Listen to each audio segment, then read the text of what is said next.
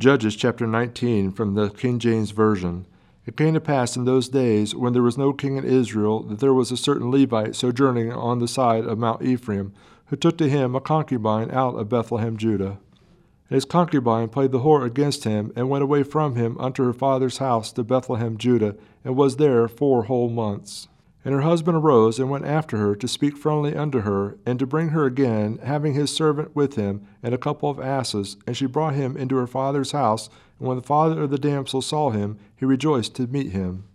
And his father-in-law, the damsel's father, retained him, and he abode with him 3 days, so they did eat and drink and lodge there.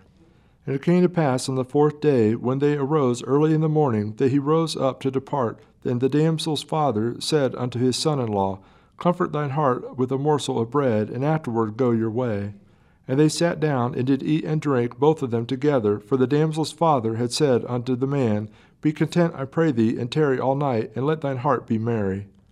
And when the man arose up to depart, his father-in-law urged him, therefore he lodged there again. And he rose early in the morning on the 5th day to depart. And the damsel's father said, Comfort thy heart, I pray thee. And they tarried until afternoon, and they did eat both of them. And when the man arose up to depart, he and his concubine and his servant, his father-in-law, the damsel's father, said unto him, Behold, now the day draweth toward evening. I pray you, tarry all night. Behold, the day groweth to an end. Lodge here, that thine heart may be merry, and tomorrow get you early on your way, that thou mayest go home. But the man would not tarry that night, but he arose and departed, and came over against Jebus, which is Jerusalem, and there with him 2 asses saddled. His concubine also was with him. And when they were by Jebus, the day was far spent, and the servant said unto his master, Come, I pray thee, let us turn into this city of the Jebusites, and lodge in it. And his master said unto him, We will not turn aside hither into the city of a stranger that is not of the children of Israel. We will pass over to Gibeah. And he said unto his servant, Come, and let us draw near to one of these places to lodge all night, in Gibeah or in Ramah. And they passed on and went their way, and the sun went down upon them when they were by Gibeah, which belongeth to Benjamin.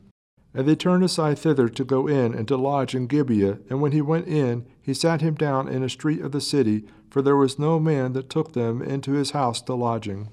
And behold, there came an old man from his work out of the field at even, which was also of Mount Ephraim.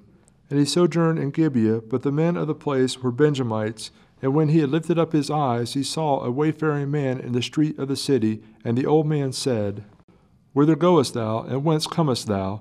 And he said unto him, We are passing from Bethlehem, Judah, toward the side of Mount Ephraim, from whence am I. And I went to Bethlehem, Judah, but I am now going to the house of the Lord, and there is no man that receiveth me to house.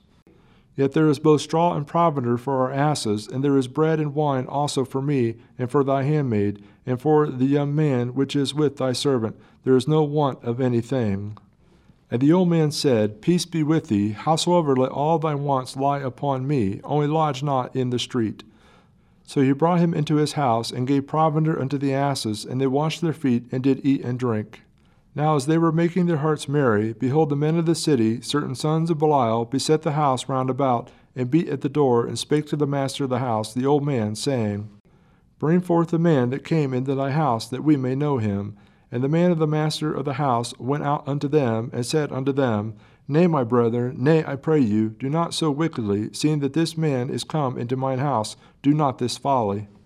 Behold, here is my daughter, a maiden, and his concubine. Them I will bring out now, and humble thee them, and do with them what seemeth good unto you. But unto this man do not do so vile a thing. But the men would not hearken to him. So the man took his concubine, and brought her forth unto them, and they knew her, and abused her all the night until the morning.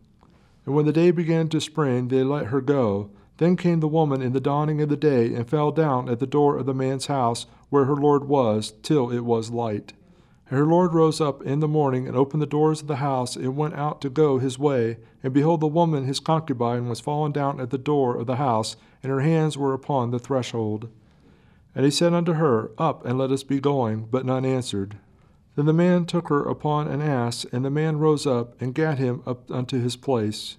And when he was come into his house, he took a knife, and laid hold on his concubine, and divided her together with her bones into 12 pieces, and sent her into all the coast of Israel. And it was so that all that saw it said, There was no such deed done nor seen from the day that the children of Israel came up out of the land of Egypt unto this day. Consider of it, take advice, and speak your minds.